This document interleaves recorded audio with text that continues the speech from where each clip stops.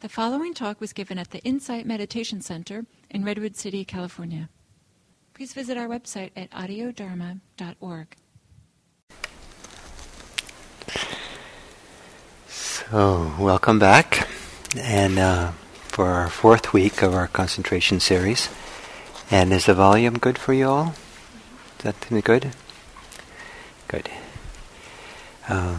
As concentration gets stronger, sometimes people's hearing gets more acute. For the time being, we'll use the speaker.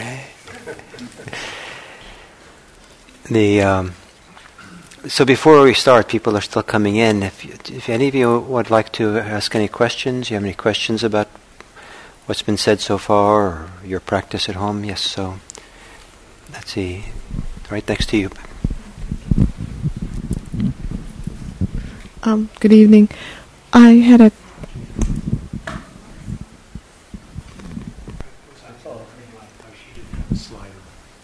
Try again. Okay. I was wondering if you could elaborate a little bit more on a comment that you made a couple of weeks ago in regards to if you're bored during practice, you might be distracted. If you're bored? Yes, that you might be getting distracted. I don't get bored when I'm doing my mindfulness meditation, but I do during metta. Doing metta? Yeah. Oh. And any idea why? No. No idea at all. When you're practicing mindfulness, what are you doing? How do you practice mindfulness? The breath. Just focusing on the breath. Yes. And when you're doing metta, you use the phrases? I use the phrases, and it's usually during the benefactors, because I've already felt really good about them, and then over months, it's like, okay, well, you've done it for them already. Yeah. Maybe it's time to find other benefactors. Okay. Metta practice is, I think of it as being you have a lot of freedom to be creative, and with metta practice, you can use it for different purposes. So you could certainly use it to try to get to the bottom of the boredom and understand what's going on. But if you're trying to generate some metta and develop concentration with it, you might just figure out some more interesting person to send it to. If you've gotten bored with your benefactor. Thank you. Yeah. So, in other words, the principle that I'm answering you with is make it easy for yourself and creative, and don't. You don't have to address everything that arises. That's the challenge in metta as a challenge to go through. It's okay to just avoid it, and because what you're doing is focusing on metta itself, and so you want to find where it's useful to develop the metta. And so the principle of directing the metta where it's useful and helpful for you, and that can be either helpful because it's developing metta, or it's helpful because you want to try to expand your heart to include that person. And with boredom, it's up to you what you do, and so you could just avoid it and do something more creative, or you could take a good look at, as I said, on the boredom, and see if you can feel your way into what particular component element of the metta you're bored with. Is it the person? Is it the words?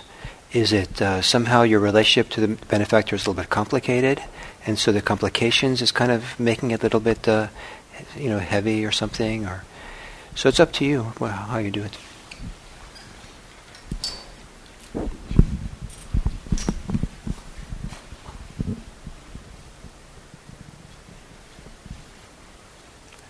See if you can just put the mic back.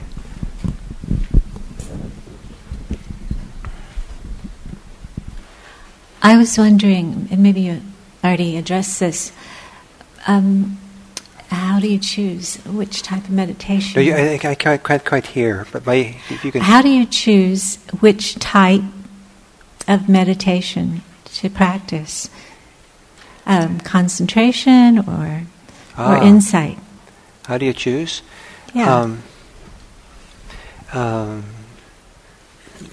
Well, if you have a choice, I suppose, because you know both possibilities, if you're raw, if you're new and don't know anything about it, then you don't go wrong by starting with mindfulness. It's also often a very good foundation for doing concentration later. So you don't go wrong that way. But if you've been around here for a while, you know about mindfulness. If you've been practicing mindfulness for a while, it can be useful to spend some time doing concentration practice to build up the concentration muscle. And that supports mindfulness when you go back to it. Some people have an affinity for one over the other, and it's fine to follow your affinity for a while, and see where it goes, and later maybe decide to review it again, and this direction continues to be good, or maybe it's time for a switch sometime. And the other reason is if you have a particular concern that you want to address, particular thing that you want to do. So, for example, if you want to develop greater mindfulness in daily life, greater presence, attention to what goes on in your daily life, some people might choose to cultivate more mindfulness. However, if you look at your daily life and see, you're just so frazzled in your life, and that's really the problem. Your mind's spinning and you're kind of scattered. And so then you might decide to do concentration practice to stabilize the mind, calm it, so you can go through the day with a little bit less scattered. So you might have a particular psychological issue that you want to somehow hold or bring attention to in a mindful way. And so that might be more useful than to have mindfulness than to concentration and ignore it or something like that. Some people, there are people who, I've met people who've done years, decades of concentration practice, and then they've come to do mindfulness practice on a retreat. And they don't quite see the difference, and explain to them, and I say, why don't you just kind of stop doing your concentration and just see what's here, what's going on. And they'll come back with their eyes wide open and say, wow, I didn't know there was so much going on. There's all this backlog and all this. I didn't know myself. I didn't know how I operate. I didn't know what motivates me. I didn't know my feelings, how to be with emotions. All this stuff, because it's possible to use some concentration practice as an avoidance. People get comfortable, they get blissed out a little bit, and it's very promising. Some religions kind of champion bliss as being kind of almost the ultimate. So you go into these bliss states and everything's good, and as long as you're concentrated, everything's good. And you keep going back into that and back into that. And so to stop doing that in order to really see what's here is invaluable. But if you've been around and seen what's here quite a bit, and you've been doing that and kind of spinning, and sometimes doing some concentration, developing the concentration, and then coming back to seeing what's here, you can penetrate it more deeply. So I don't know if all those reasons are making it more complicated for you, or any of them speak to you. I don't know. You're also allowed to have fun. So whichever one seems the most fun for you, that because fun or interest or pleasure or something is really helpful for staying focused and engaged. Yes.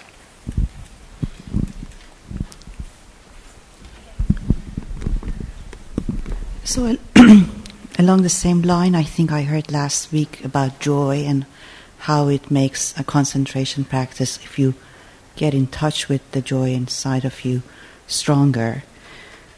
So if you can't get in touch, or if the joy is missing, does that mean is it easier to do or is it better to do mindfulness meditation rather than concentration? Does it? Yeah. I don't know. I mean, it's possible to develop that muscle of concentration without feeling joy. But as the concentration deepens, at some point we touch into joy, and then it's useful to tune into it and have it support you to go further. But it could be useful to develop concentration without the joy if that's what's needed. That's what I wanted to know. Yeah, it's fine. Thank you. It's more fun if you have the joy. Yeah. Thank you.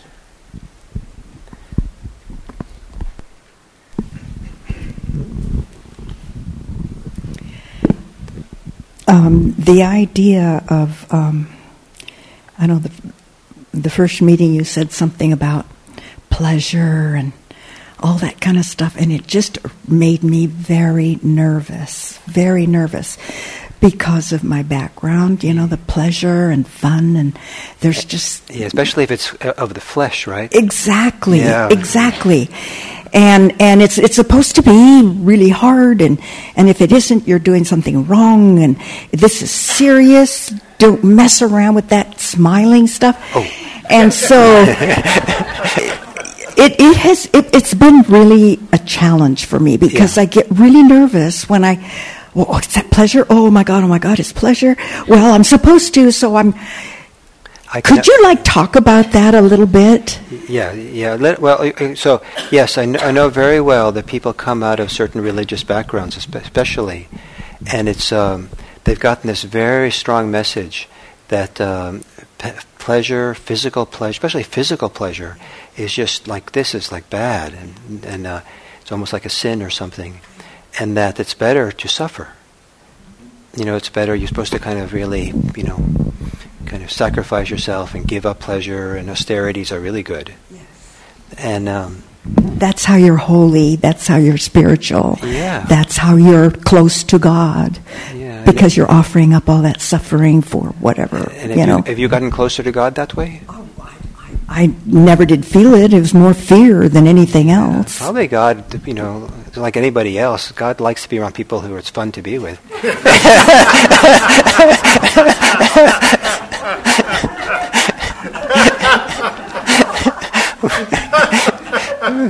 So I need a little flashcard. So I think, and if you're smiling, it's probably more interesting for God. Anyway, so yes, I understand this, and I don't want to be disrespectful in another religion, but I know that some people really suffer quite a bit under these kinds of teachings, and so they kind of deny themselves, or they, like you said, they get afraid, or they feel something's wrong if they get close to that. And this kind of meditation practice then can bring up that challenge for some people. I've seen it before, and because sooner or later, if you really get concentrated or really get into it, some forms of pleasure will begin bubbling up, and then, the fear comes up. And working with fear for that and for many other reasons is part of the path of meditation. So it's helpful if you don't think of fear as a mistake or as wrong, but that's the next step. Okay, now I've got to work with the fear, and it helps to hold the fear with kindness, to look at it kindly. One of the most important things I think many times for a meditative approach is very different than almost any other approach, and that is in meditation, you want to help your fear feel safe. So how can you help your fear feel safe? So you're not trying to fix it or get rid of it or make it a problem or feel ashamed of it. Just okay, and I love the image of bringing your hands together, cupping your hands together like this, like you're going to pick something up and hold it gently and nice. Can you turn that off? Yours? Let's see.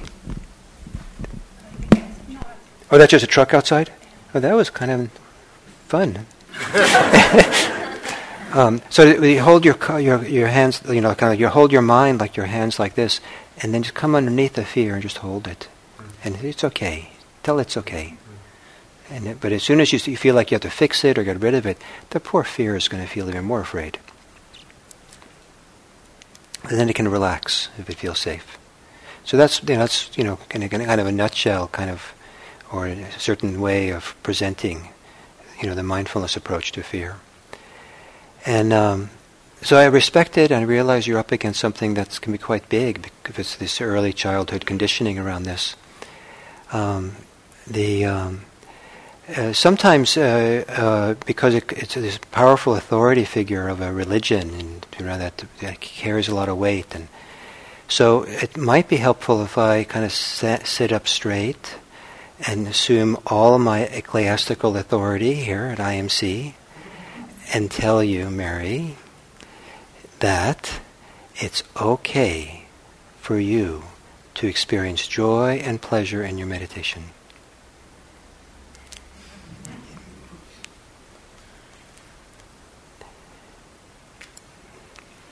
So one more here. Hi. So one thing you mentioned last week was this thing about discursive thinking. So I've been trying this week, whenever a thought comes up in the meditating, to not talk back to it, not engage. And I've noticed one thing that may be uncomfortable is in the beginning of a meditation session, the thoughts that come up are everyday stuff, like groceries, stuff I'm at work. And then as the meditation went on, the thoughts become much more wild to some degree. Things that happened decades ago, unpleasant experience, pleasant experience, all sorts of different things. I'm not entirely sure what to make of it. What to make of it? No, I'm not sure what to make of it. Oh, what to make of it. I think if it's happening in meditation, these kinds of things, the best thing to do is not to make anything of it, but just to recognize that it's happening and let it be that way. But to help give it some context, as the surface mind quiets down, we can start seeing sometimes what's bubbling up from the deeper mind. And so there's a variety of things that can happen there. One of them is that things that are unresolved from a long time ago can return.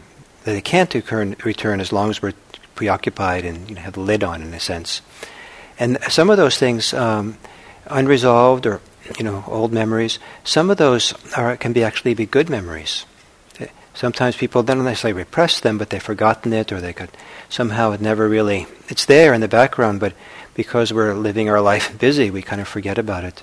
And those return sometimes in meditation. And that happened to me.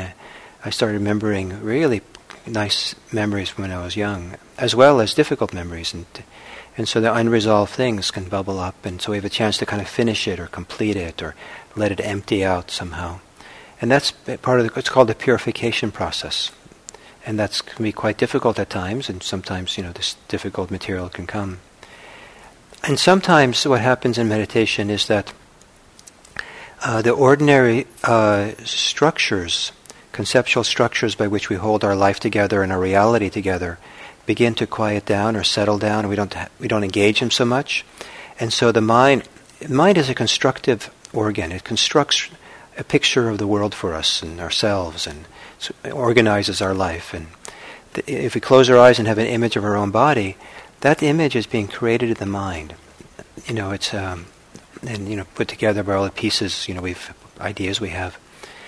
And so sometimes that constructive activity quiets down in the mind, and the mind still is trying to construct, but and so then sometimes the thoughts can be kind of wild and strange.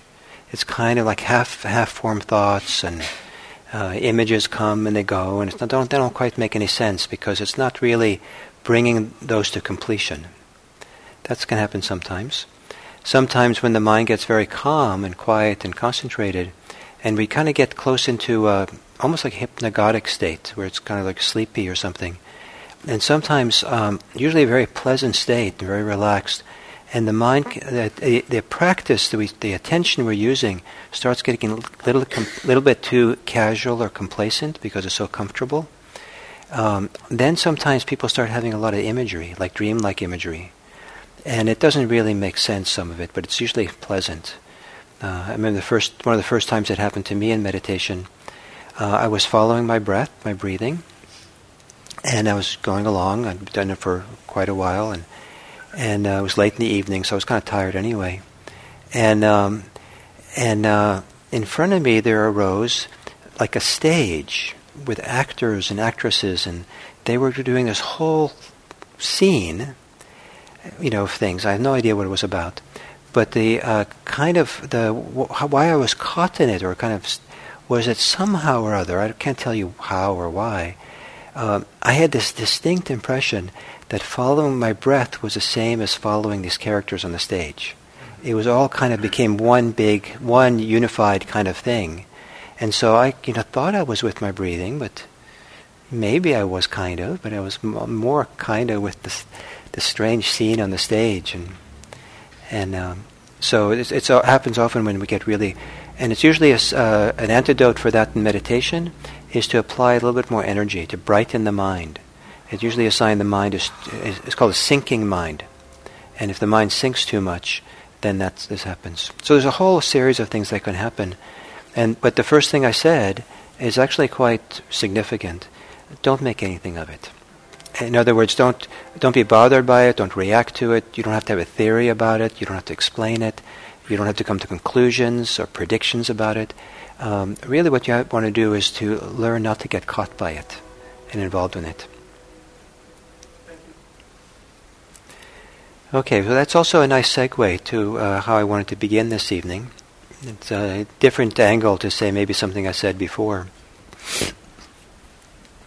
If we have the idea that concentration is to center the mind on something, and so the mind is centered and I like the idea of the mind resting there, as opposed to boring into something. It's just the mind kind of comes to rest at a center, with the breathing or something else is a center, and so. But often it's very hard for us to be centered, and have contact and be grounded in some kind of center of focus. And so what sometimes happens is we're in orbit around the focus. We're in orbit around. An orbit around means we're having discursive thoughts about the practice, about the focus, about what we're doing. Oh, I didn't do that quite right. I breathed, but I missed that end of the out-breath, and that wasn't really good, and now I'm starting to have pleasure, and I'm not so sure I was supposed to have pleasure after what Gil said today, and it was, and this and that, and we're kind of having thoughts about the practice and what's going on, so it can seem like we're focused in here, but we're really in orbit around it. We're not really, haven't landed and made contact. And then sometimes we're just, our rocket ship has just gone to space. And where discursive thoughts has nothing to do with the present moment, and the present moment focus is just like, we're thinking about yesterday or the past or something. And so, much of the time we're kind of, from the point of view of meditation, we're kind of like far removed from our direct experience. And so we're wandering off into space. And then we're trying to gather ourselves together, and the first gathering together is maybe to start having our thoughts think about the breathing, if that's the focus. Think about the meditation. Think about setting up the body. So the body is centered, and so you have a posture. And how can I sit right now? What's happening with my posture? You can have those kinds of thoughts. And how can I get more grounded? How can I set up the body and the torso and the spine so maybe I'll be a little more alert and easier to breathe so I can really feel the breathing better. So these kinds of questions, you're kind of in orbit, you're circling around it, but you're using it to kind of gather yourself and focus. And then you might say, well, where should I be? Where should I focus on the breathing today? And you might notice, well, it's predominant in my chest. So maybe that's where I'll do it. Usually I do my belly, but the chest seems predominant. And so let me feel it. And how is it there? Oh, look at that. As I breathe in, I feel a little tension at the top of the in-breath. It's like I'm held or a little bit stuck there, a little held breath. And then as I breathe out, look at that. There's a long out-breath. And then, wow, there's a little pause. So those are all examples of very simple rudimentary thoughts. And they're kind of in orbit, but they're a close orbit, those kinds of things. As opposed to a far orbit, which is, wow, that was a bad breath. How could I breathe like that? I'm supposed to have a better breath when I meditate, and I hope no one else noticed. That's, gets more and more further away. But, you might begin by having very simple thoughts, and then the idea of kind thoughts. Okay, Gil. Here you are, you've had a difficult day, a lot of activity. Of course you're kind of a little bit tight in your chest. Of course you're a little bit not breathing so smoothly as you would. So what about just kind of holding it kindly here and, having some compassion here, and let's just hold it lightly, and let's not be in a hurry today. Today is a good day to not be in a hurry to try to get someplace. And so, it might not be that active as I'm doing now, but there's a kind of rudimentary thoughts that's kind of getting you centered, getting you focused, getting you, arriving here. And sometimes that's very helpful because it kind of is a counter to the lost in space thoughts. They have nothing to do with it, or the far orbit thoughts. You're gathering yourself together. You're getting interested. You're pointing here. You're establishing a different focus for your interest and your attention through very simple thoughts. And that might be a different message than some people get about meditation, where you're not supposed to think at all.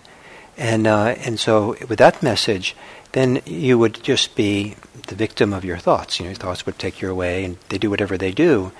But this way, you're harnessing your thoughts and helping them to support you for the task at hand, what you're trying to do.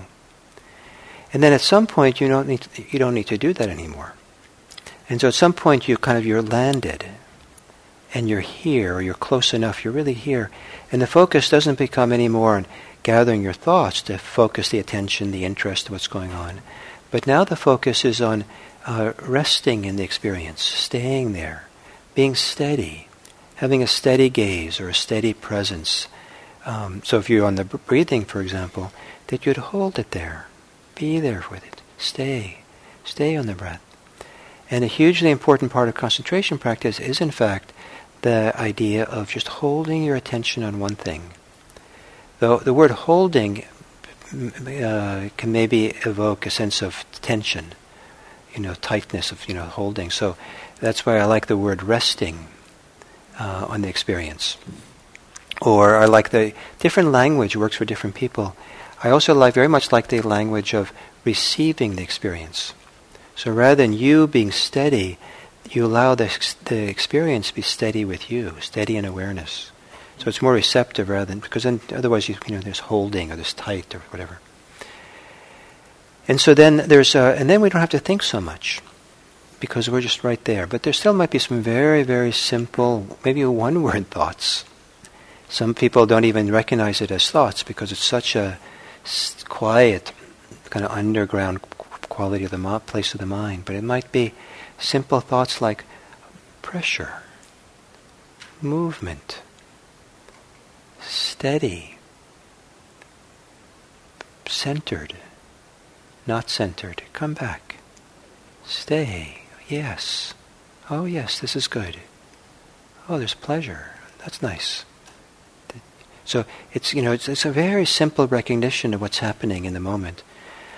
And so if you're conscious of these very, very simple thoughts, the art of it is to watch and see what the effect those thoughts have on you.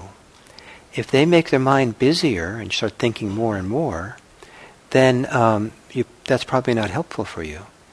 But you're trying to use your thoughts very simply to help the mind get quieter and steady and more interested to stay right there, be with it. Don't wander off, come back, don't wander off, come back, stay there. Does it make some sense? So I thought we would do a meditation, and meditation on the breathing. And some of this in the beginning will be an exercise that I'll warn you ahead of time that might not work for some of you. And so I ask you, if it doesn't work for you, don't come to any conclusions about anything.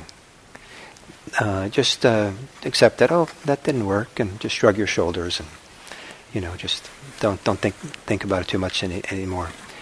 But the idea is to do this, and it's a particular way of breathing. That as you breathe, if you follow these directions, if you do too much of it or work too hard at this, you might feel like you're not getting enough breath, or you feel like you have to breathe more too deeply, or feel anxious about it. So you can always adjust. You don't have to follow the directions, but the exercise has something to do with this gathering together of attention, of interest, so that we can start being more focused on the breathing, interested in the breathing, and kind of begin putting down all the interests that you bring with you from your day today. The mind, has all preoccupations, concerns, and so you're trying to kind of bring yourself to in the center, to be able to rest with the breathing, and then we'll go from there. So taking a meditation posture that you give some care to, that it's a posture that expresses alertness or attention, or a posture where you really feel that the posture expresses being rooted here. You're really here. So you might feel your sitting bones on the chair or the cushion, your feet or your legs on the floor. And you might even, with your feet and the legs, very gently push into the floor a little bit to really feel the contact. And in that pressure, be reminded, you're here. This is the place where the lived experience of life for you is right now. And gently close your eyes and take a few long, slow breaths, long, deep breaths. And as you exhale, perhaps letting go of your day, letting go of your thoughts and concerns the best you can. As you exhale, relaxing the thinking muscle, the pressure of your concerns. You can soften that.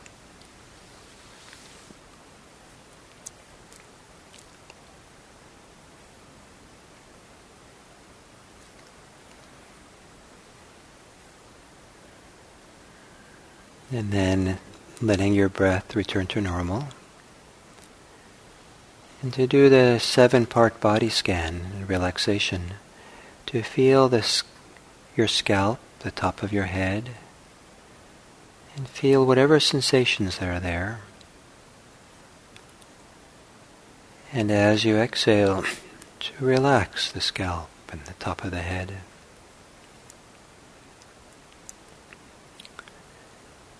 To feel your face, the muscles of your face.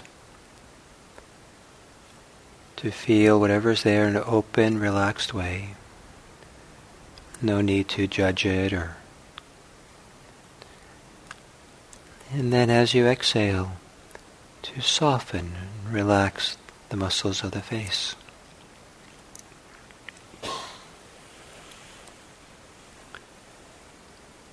To feel what's in the shoulders.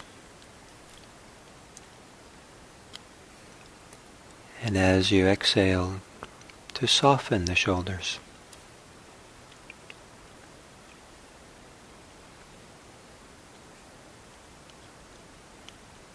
To feel the arms and the hand.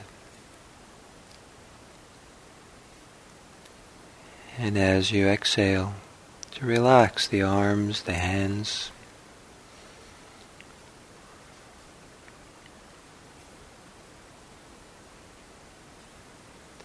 To feel the rib cage, maybe front and back.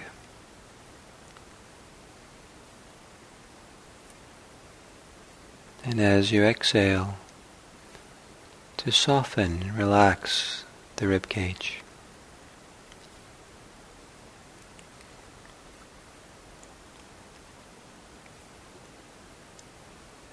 To feel the whole belly area, diaphragm down to the pelvic floor.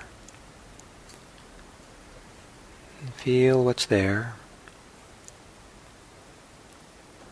And as you exhale, to soften in the belly. Soften and relax the belly and let gravity help it to settle.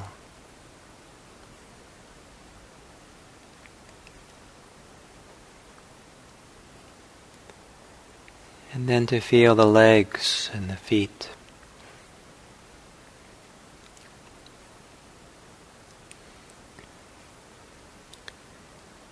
And as you exhale, to soften muscles of the legs, the thighs, the calves,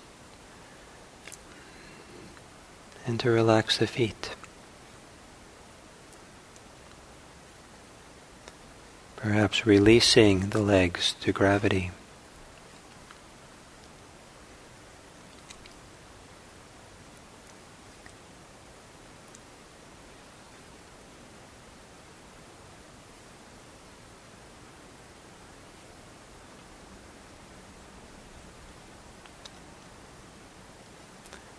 And then to do this exercise with the breathing, gather yourself together, your attention, and become aware of the body breathing. And it might be useful to feel, to experience the body breathing in the torso, the chest or the belly. And noticing that when you breathe in, the experience of the chest or the belly, the sensations are different than when you breathe out.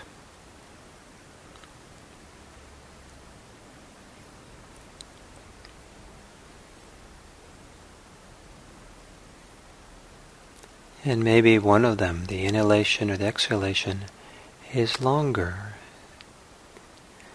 in time than the other.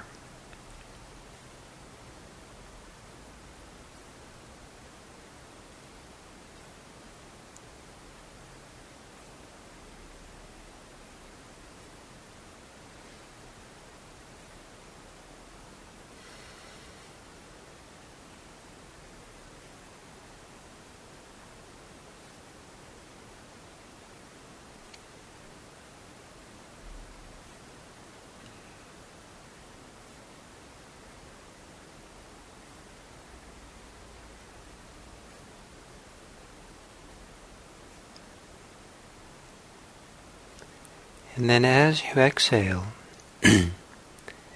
when you get to the end of the exhale, pause before you breathe in again. And pause just long enough that you can feel the biological urge to breathe in.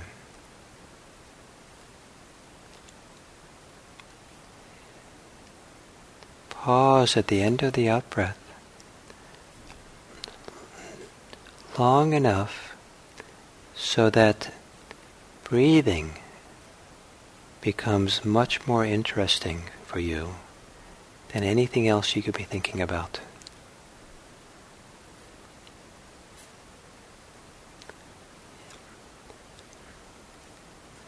And then allow yourself to breathe in. And however long a pause that feels comfortable for you, let there be for a little while a pause at the end of the out-breath. So you really feel the pull, the interest, the urgency to breathe in. So you're really there with your breathing.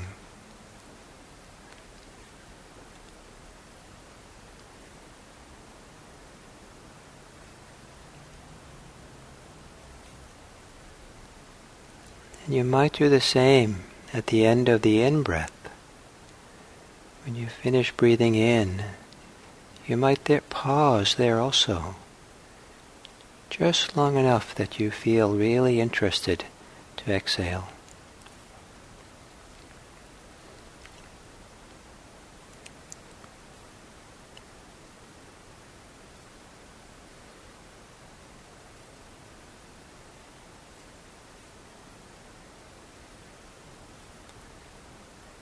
And then you can stop doing the pause and stay interested in the breathing.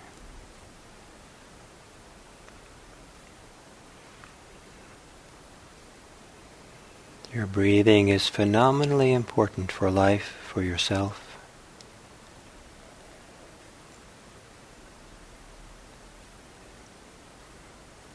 Breathing is kind of a nexus of all of our life.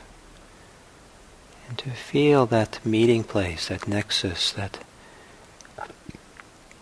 center of our life in breathing. And really take in the experience of breathing in, exhaling, as it's felt and sensed and experienced in the chest or the belly. Or if it's preferable for you, you can now do it at the nostril.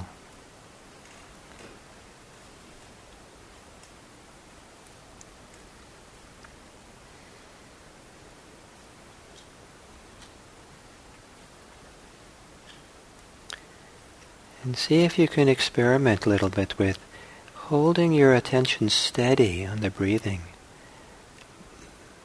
So in a sense, that's much more interesting for you. You bring your interest there.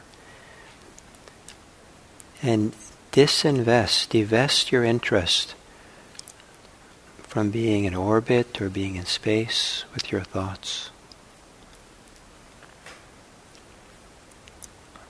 Bring the concentric circles of interest closer and closer to just breathing until your awareness, your attention rests on breathing.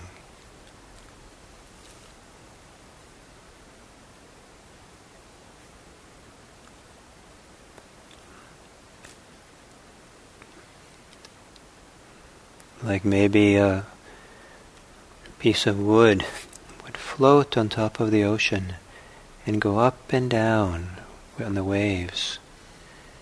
So your awareness, in a sense, goes up and down in the rhythm of the waves of your breathing.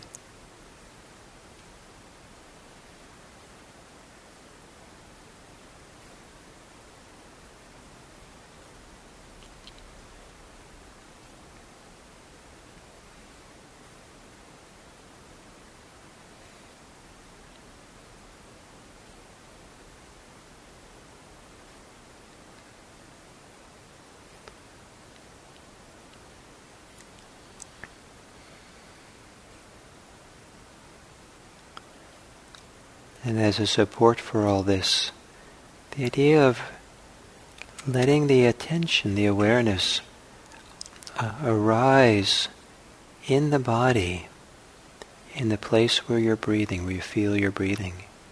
So you're not so much in the control tower, watching, looking. It's almost like awareness is in the experience of breathing, in the sensing, in the experience.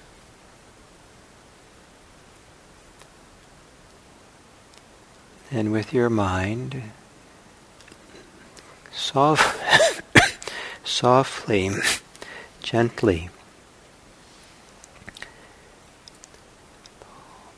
hold yourself steady, riding the waves of breath, breathing in and breathing out.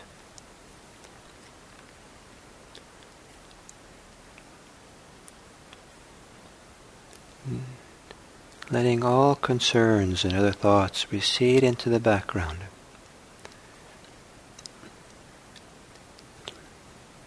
Divesting them of your interest. And so this wonderful life interest of attention stays with breathing.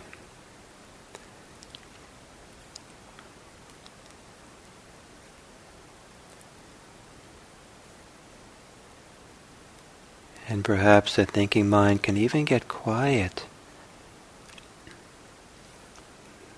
because you feel, you understand how valuable it is, how special it is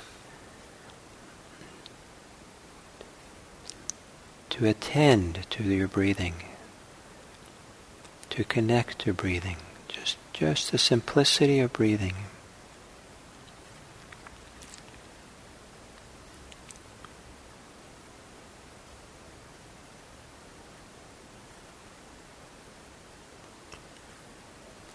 And maybe there's now a natural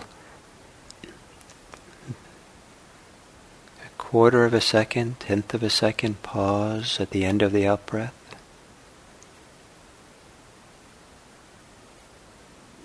Or tenth of a second pause at the end of the in-breath.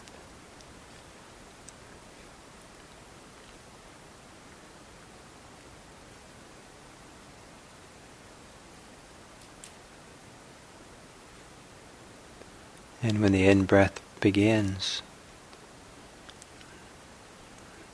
kind of you follow the whole in-breath from the beginning to the end of it.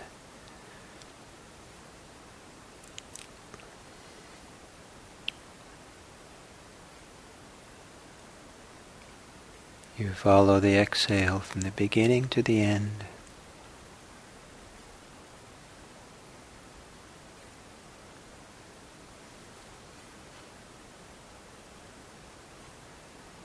Allowing the mind to become quieter so you can be more sensitive in how you feel the experience of breathing.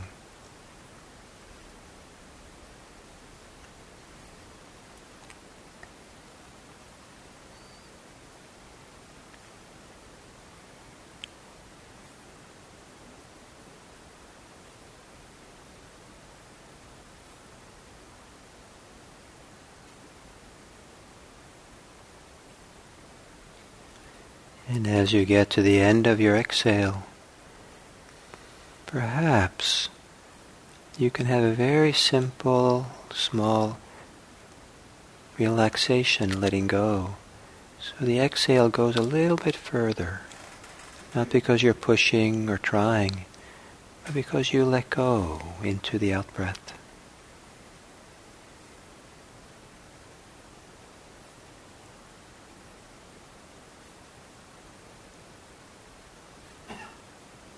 And maybe even at the end of the in-breath, there can be something like a little letting go that by itself, the in-breath just continues a little bit more.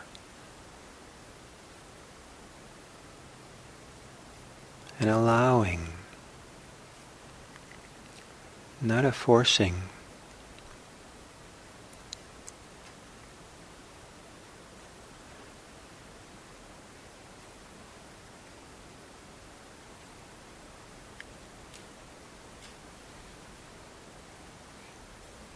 And then very gently, with a very light touch, can you be aware of any pleasure or any good feelings, nice feelings, that seem directly somehow connected to the breathing, the focus on the breathing. Maybe there's some kind of pleasure or loveliness in the experience of breathing itself.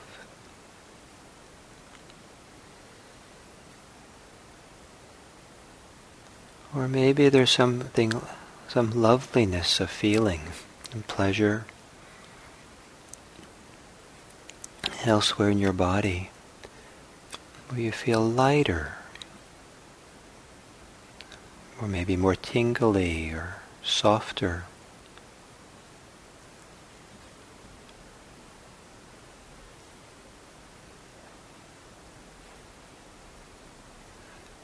And if there is any pleasure or contentment or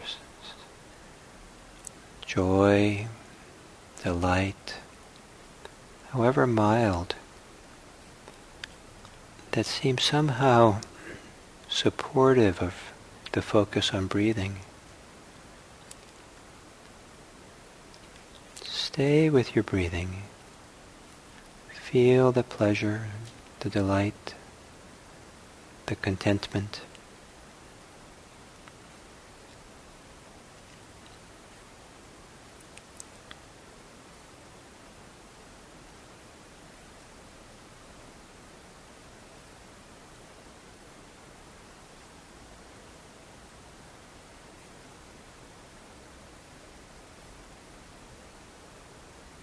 And perhaps there's a softening of the body, a little softening. And maybe beginnings of a little nice energy, vibration, energy, sense of flow that maybe can spread throughout your body as you continue to breathe mindfully, focusing on the breath, being with the breathing.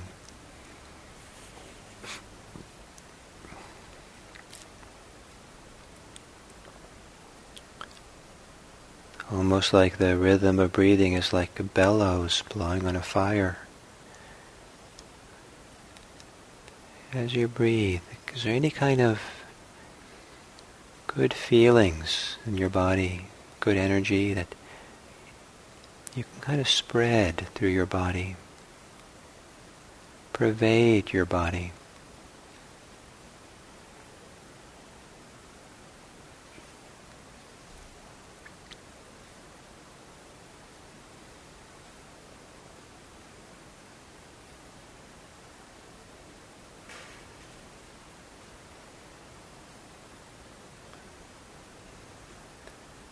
And whenever your mind wanders off away from the breathing,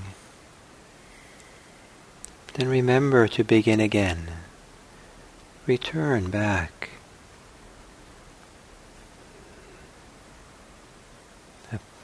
Applying attention to the breathing.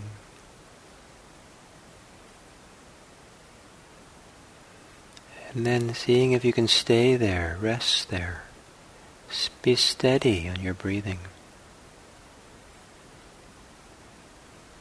And the more steady you can be, maybe the more you can allow there to be a softening and a good feeling spread through your body.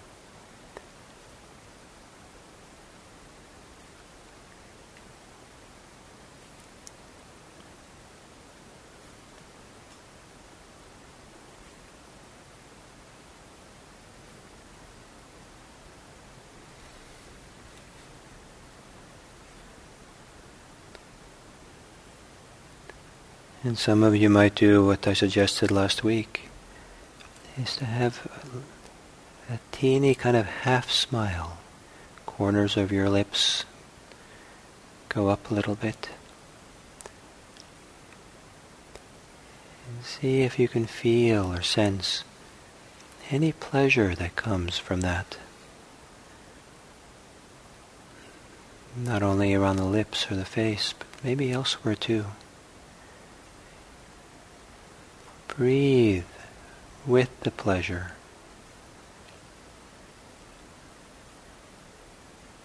Breathe in and breathe out.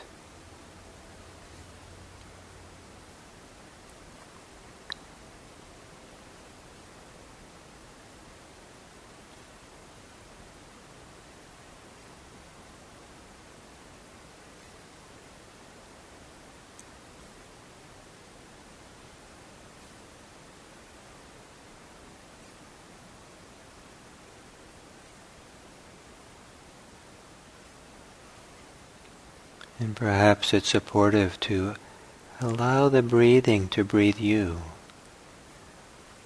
So you're not so involved in breathing, but you're the recipient of breathing.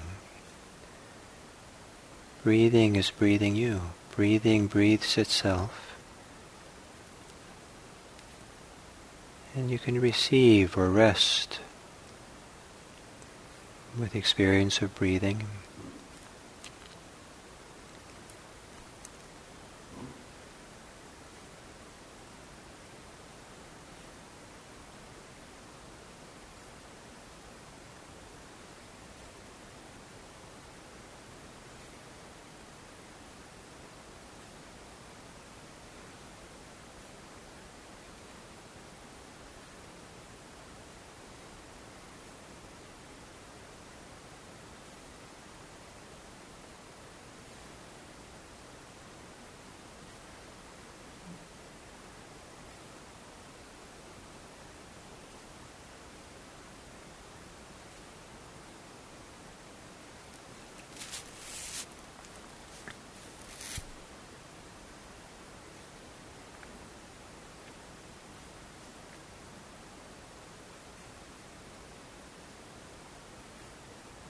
And perhaps you can be aware of the rhythm of breathing, the experience of breathing,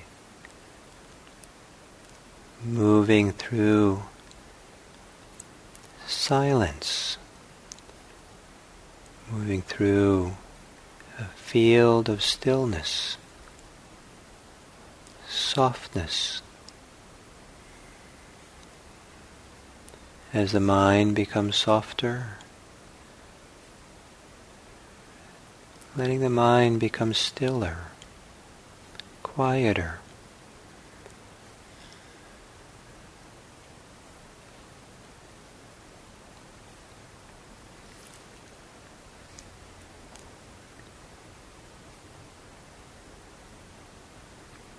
as if breathing is the whole universe,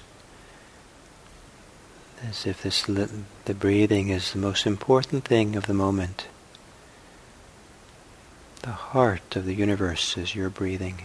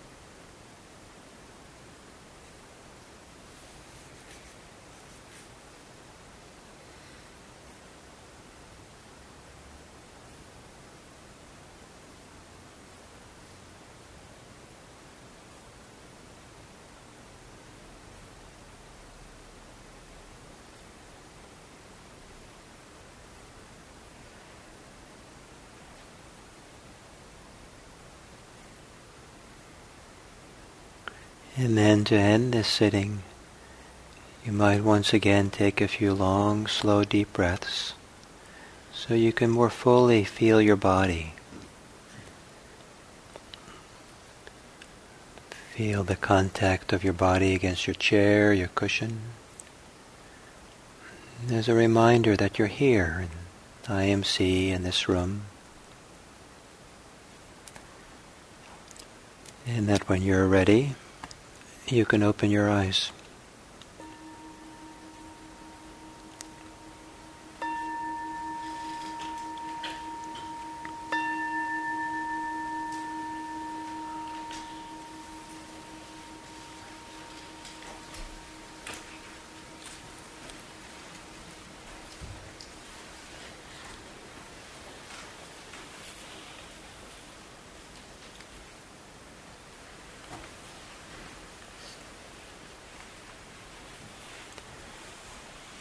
So in Buddhism,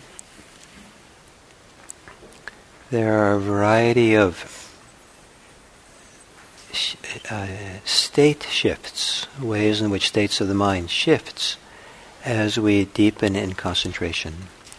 And these shifts are sometimes happen kind of like a slide, we just kind of slide from one to the other. And sometimes they happen like quantum shifts, like just suddenly, boom, wow, I mean, just drop in, kind of. Different ways for different people. And sometimes these shifts are called, some people will call them altered states of consciousness or something. But if you're familiar with these and hang out in these a little bit, they seem they're nice, but they're not, from their perspective, it's ordinary. The ordinary mind, which is pretty weird. That's the one that maybe is altered. It's kind of relative. What do we call altered? And and walking around in your ordinary street mind and filled with resentments and preoccupations, fantasies, that's just as much an altered state as any other state. All states are altered. But some people because they're so used to a particular state, the what's so-called ordinary state, their ordinary state, when there are these state shifts, they can be disorienting, even frightening, because that's not how their ordinary states of mind is how they organize their life, make themselves safe in their world, is how they identify themselves, is who they know they are.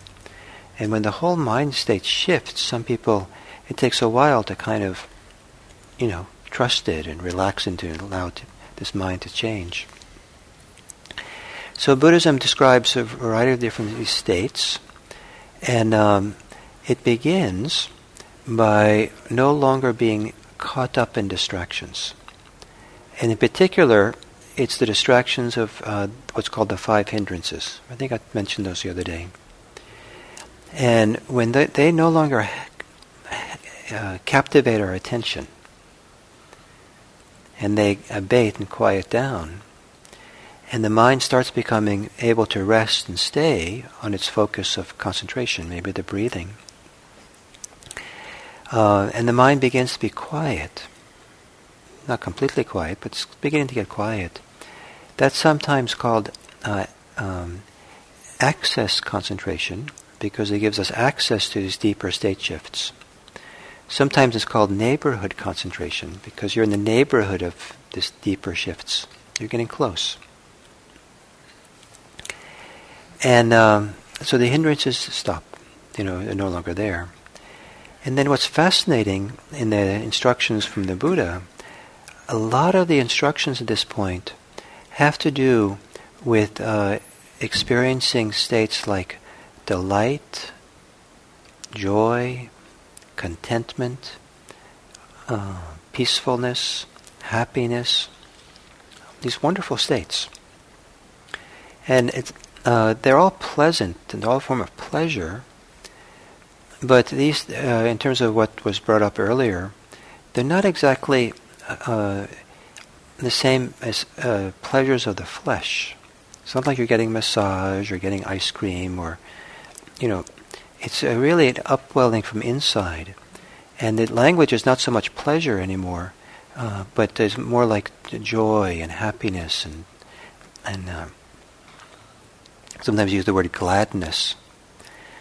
And the first form of gladness or delight or happiness that we can allow ourselves, maybe it's something we train ourselves to do a little bit, and that is to feel the delight or the happiness or the joy or the appreciation that we're no longer caught up in distractions.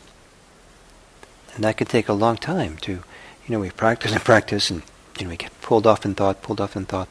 But finally, to have the mind quiet enough, still enough, that it has no interest anymore to go off into the hindrances or off into distraction.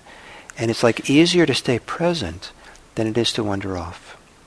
And some people report that they're really pretty settled in here, and the mind might wander off, but it's almost like the rubber band attached to your distracted thoughts, and you go out a little bit, then you get pulled back. So rather than the distractions being the strongest force that takes you away, the strongest force is to remain here. And the distractions might begin, but they don't get very far.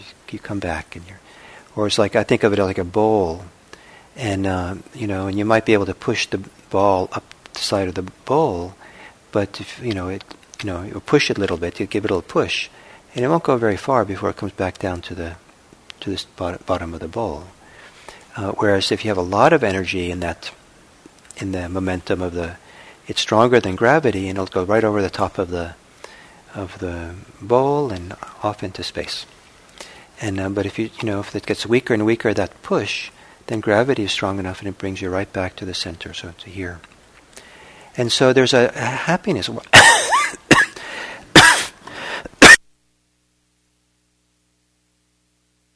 Cool. This is wonderful to have this.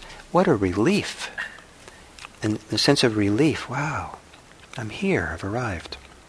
And so there can be a kind of gladness or happiness that can come from that.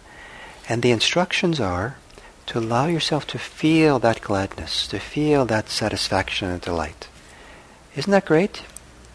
You're instructed to feel the gladness It's part of the process. But in particular, don't indulge in it. Allow yourself to feel it just enough that you can help you to, like an encouragement, stay there. Really stay. Root yourself in the experience, in the breathing. Don't let the mind even, waver slightest bit. Hold steady. Just be just there with the breathing. And then as we go further in, then we start having these state shifts. And the language that the Buddha used is that we enter. It's like entering into a new state. We enter, and then he talks about abiding. And I love the word abiding. I don't know what you think of it. But abiding to me is like resting. It's like you're really kind of you belong there, you abide there, you rest there, you're kind of, you're there, and you're just, and not when you abide, you don't do a lot. It's not like you enter and run around. You enter and you abide. It's kind of like you sit down and you're just there like a monarch. Monarchs abide. And so you're like royalty and you sit there and you just be there.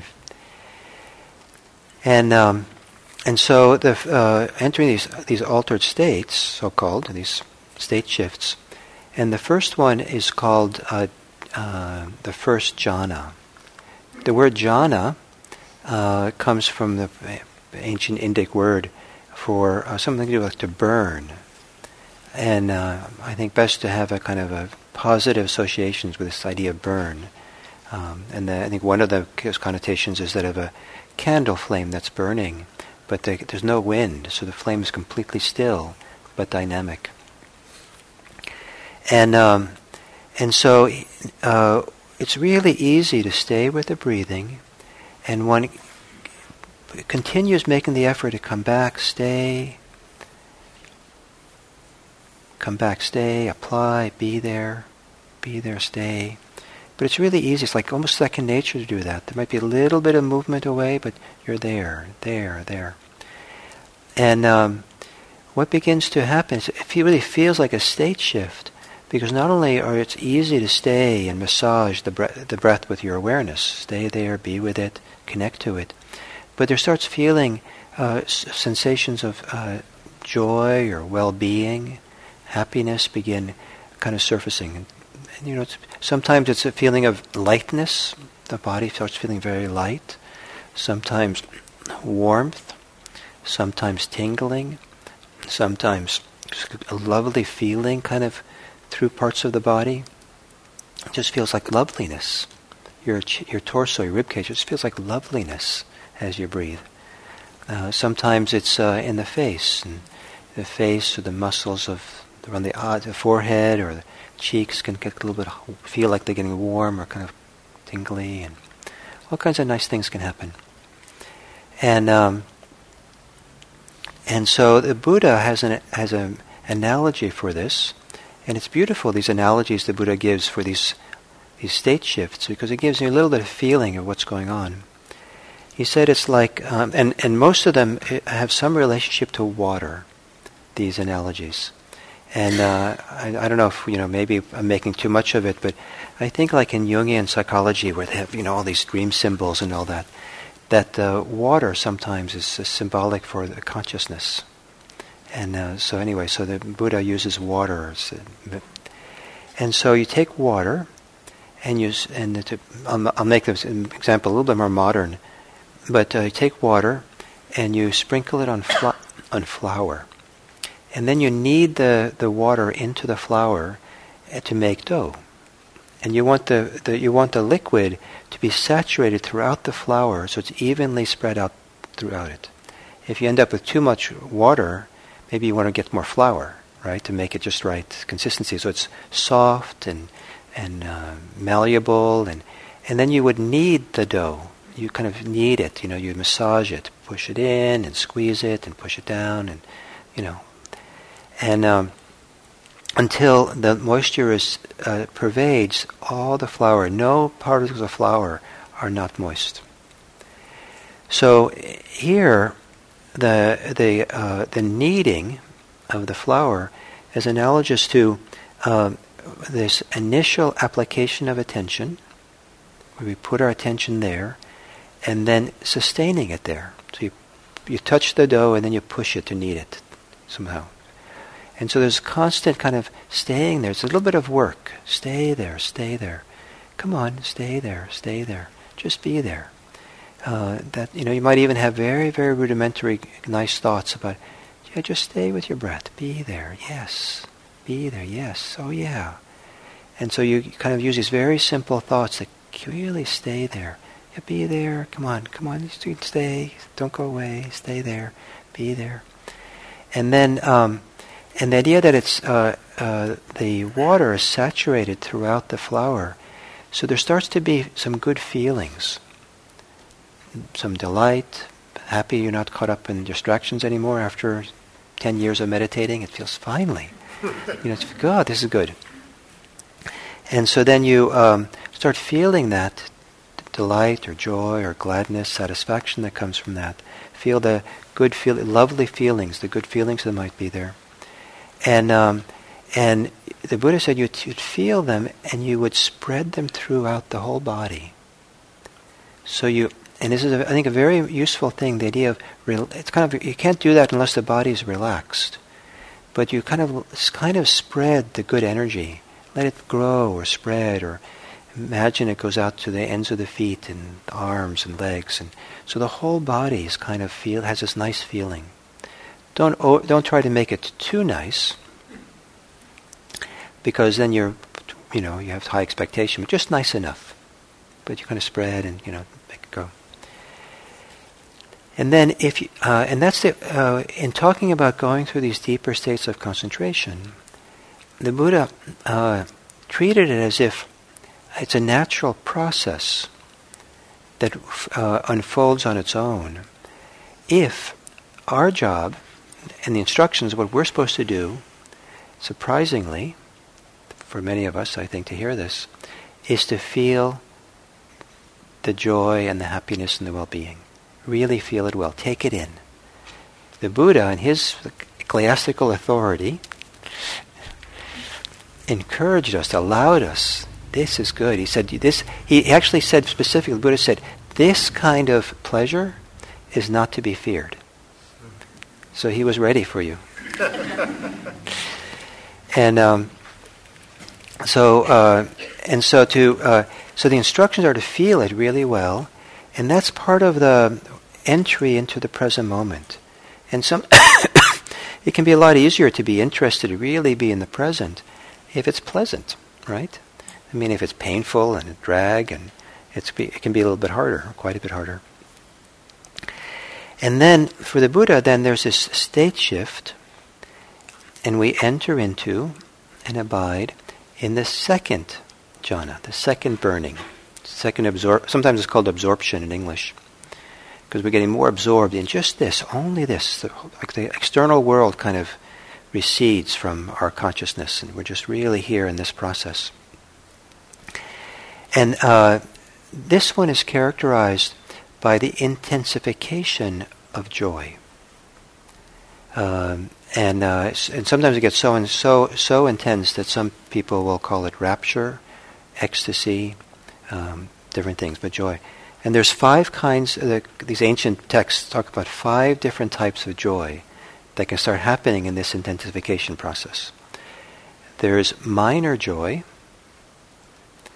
There is momentary joy, just little sparks of joy that happen for a moment. There's cascading joy that can feel like just waves are pouring over you, just, like waves are just whoosh. I was concentrated like this on a retreat once, and I went to lunch. And so I had my food, I sat down. Just sitting down at the table was enough to get back into close to my concentration state I was in. And if you're really in these states, then sometimes any focus of attention puts you further into the concentration. So the focus of my attention was to put my spoon into the soup or whatever the food, and lift it up towards my mouth, And I would be just like it felt like a huge wave of rapture would just cascade through me. And I had to, I had to put the fork down. It was just too much. And then I'll try again. And so it took a long time to eat. So the cascading, and then there's uplifting joy, where it feels like you're just being lifted up, like almost like some people say it feels for some people like almost like they're flying. It's just such lightness and joy and feeling airy. And then the last one is pervading joy. So that now the joy is really just a steady pervasion of joy throughout the body. And so different people at different times start feeling this intensification of this, and that becomes more the focus point or the main kind of thing. Might still be focusing on the breath, but this other kind of joy is beginning to occur. The analogy that Buddha used for this is, and you get the sense from this analogy of movement, of kind of this flow of joy or something, is that of a mountain lake where there's no rivers coming into it and there's no rain.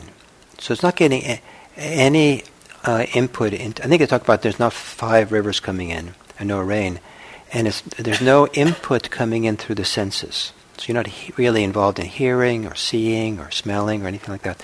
So nothing's coming in to stimulate you from there because your mind is absorbed. And also there's no rain. I'm not sure what it means, but I think it means all the thoughts and ideas that stimulate us.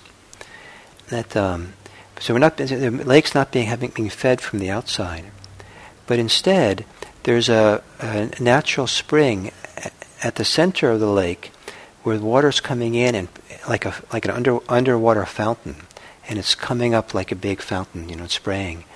And so sometimes this energy of joy, this rapture, can feel like feel like a movement. Sometimes people describe it as a thrill.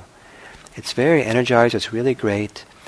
Some people say it's better than an orgasm. It's really going well. It usually lasts longer, and it's really flowing nicely. And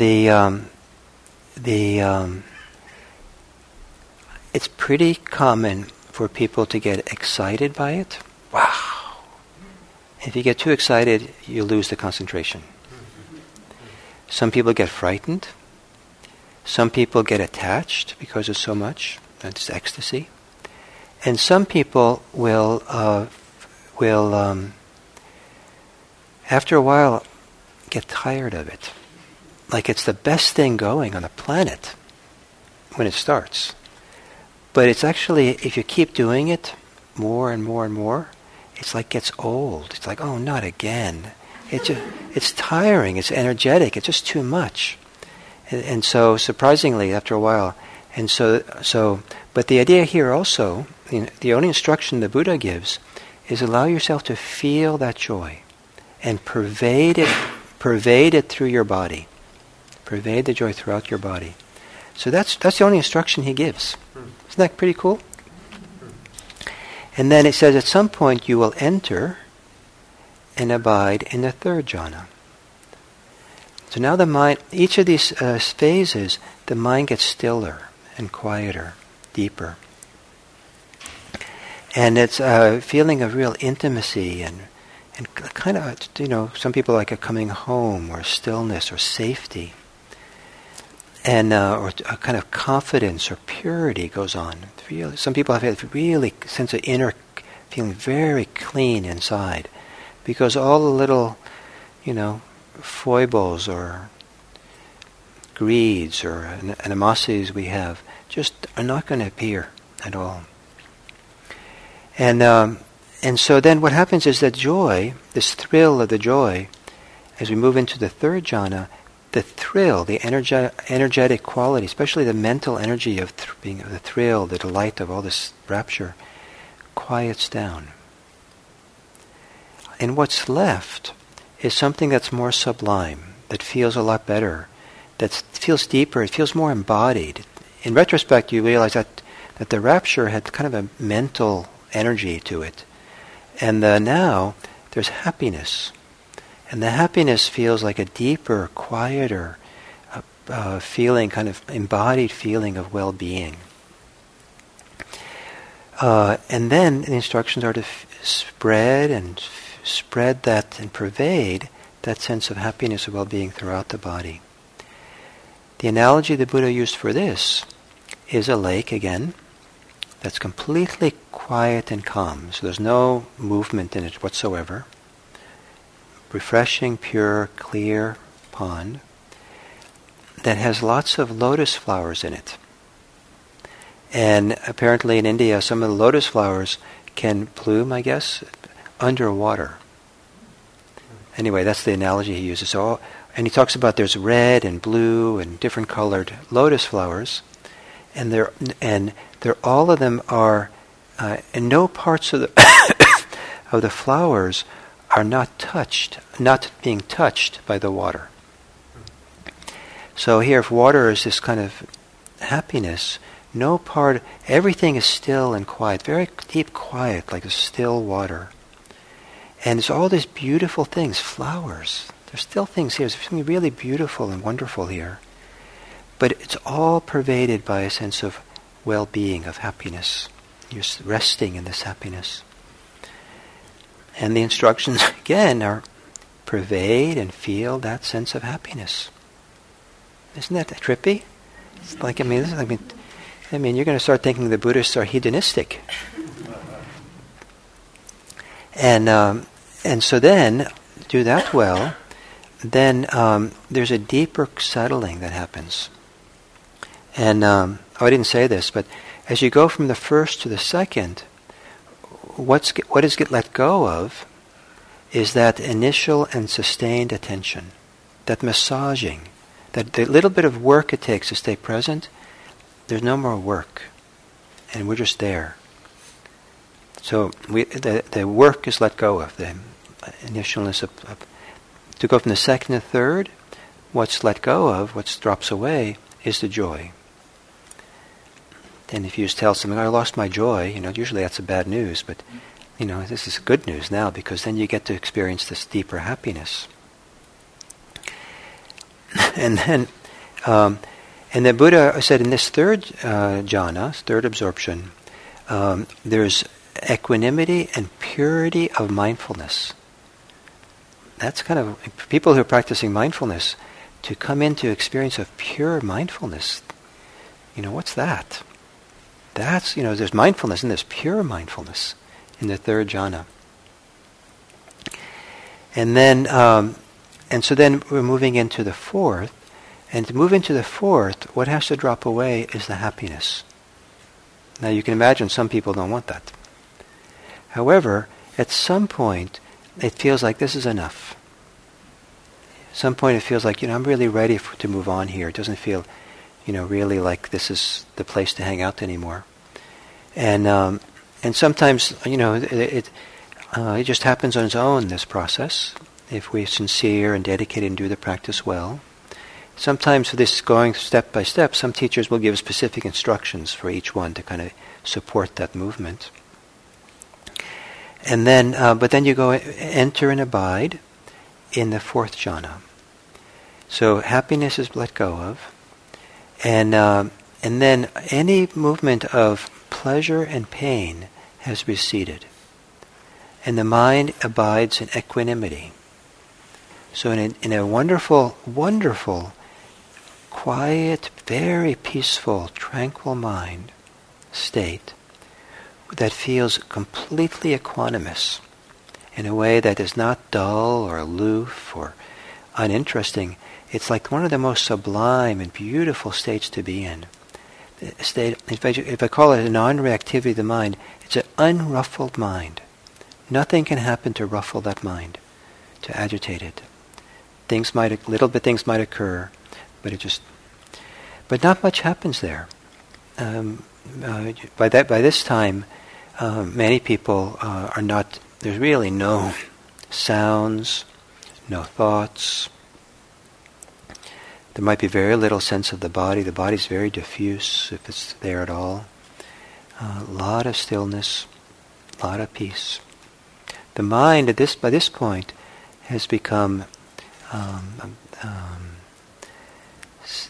unblemished, wieldy, malleable, steady, rid of imperfections, soft. It's beautiful, Now the analogy the Buddha gives for this is someone who has come out of. He doesn't. I'm filling in a little bit, but I'll hopefully I get away with it. So the part I'll fill in or add to it is, so someone's been in this wonderful lake, and they've gotten completely clean. And maybe you've had a time when you took a bath or a shower and it felt just so good, and it was like you felt renewed and new in your skin. It was like the freshness of it all and clean. And so the person comes out of this, and then this is where the Buddha picks it up, and you wrap yourself completely in a completely pure, new, completely clean cotton blanket. And no part of your body is not enveloped in this. And when I think of this example he has, it's completely covered by this white sheet. I think of this, I think I might have said this earlier, but this wonderful feeling I had of putting our bed sheets over, when I was a little kid, over the kitchen table and going underneath and being all safe and cozy there. But it wasn't just being safe. There was something about the morning light coming into the kitchen and light coming through that.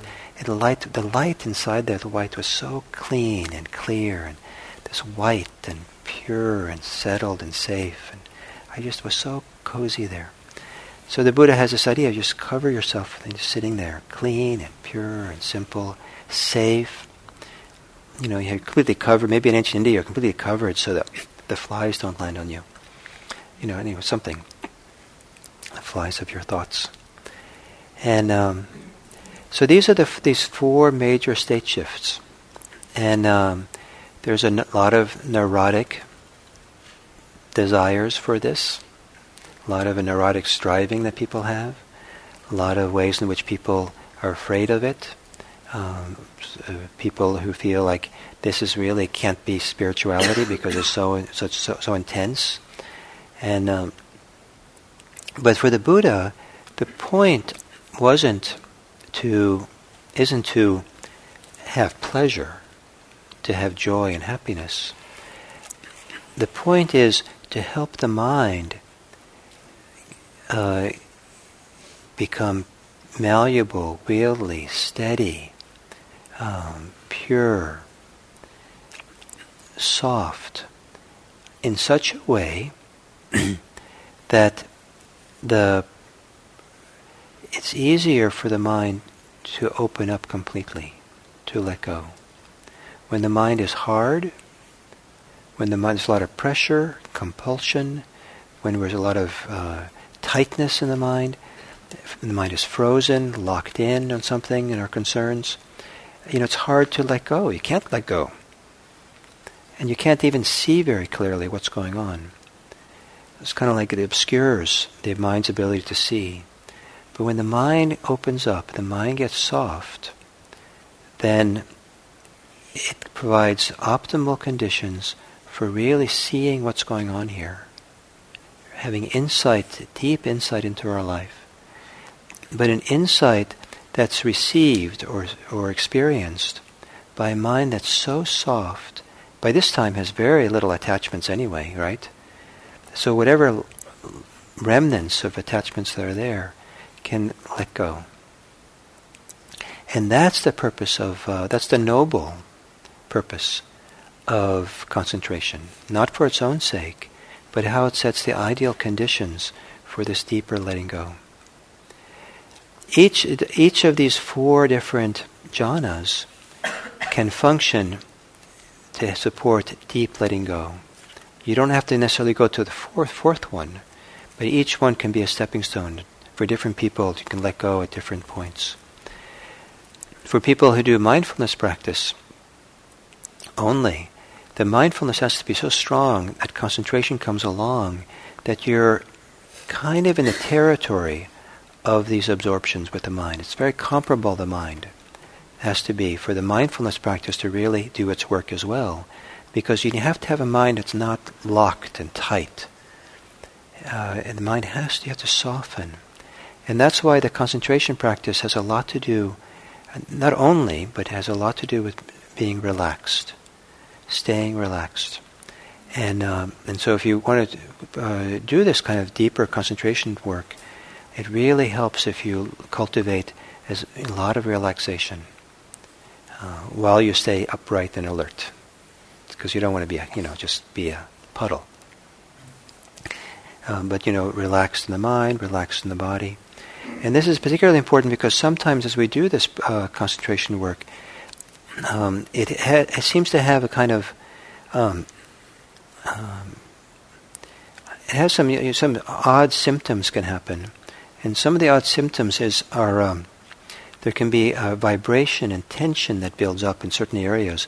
Sometimes around the forehead, sometimes around the mouth. The mouth can feel like it's puckering up, or there's kind of like a, I don't know. Sometimes it feels like a Joker smile, just smiling kind of intensely, or different kind of energies that can move. And those energies that start moving and the strange symptoms that might happen, they can get unhelpfully intensified if we're not relaxed. And sometimes people get a little trouble, they get too intense.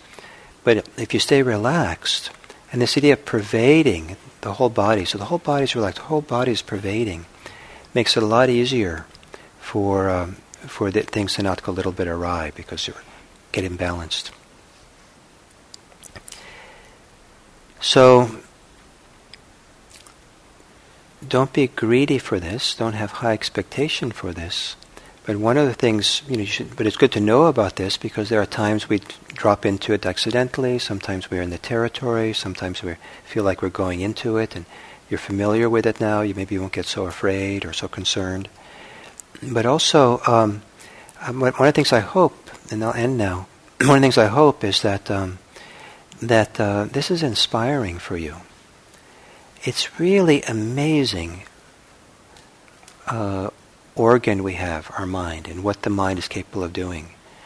And we use, as people say, it's a very small part of the mind, and we use only a small range of the repertoire of states of mind that we can experience. And these are some of the most beautiful, profound, pure, good states, wholesome states that a person can experience.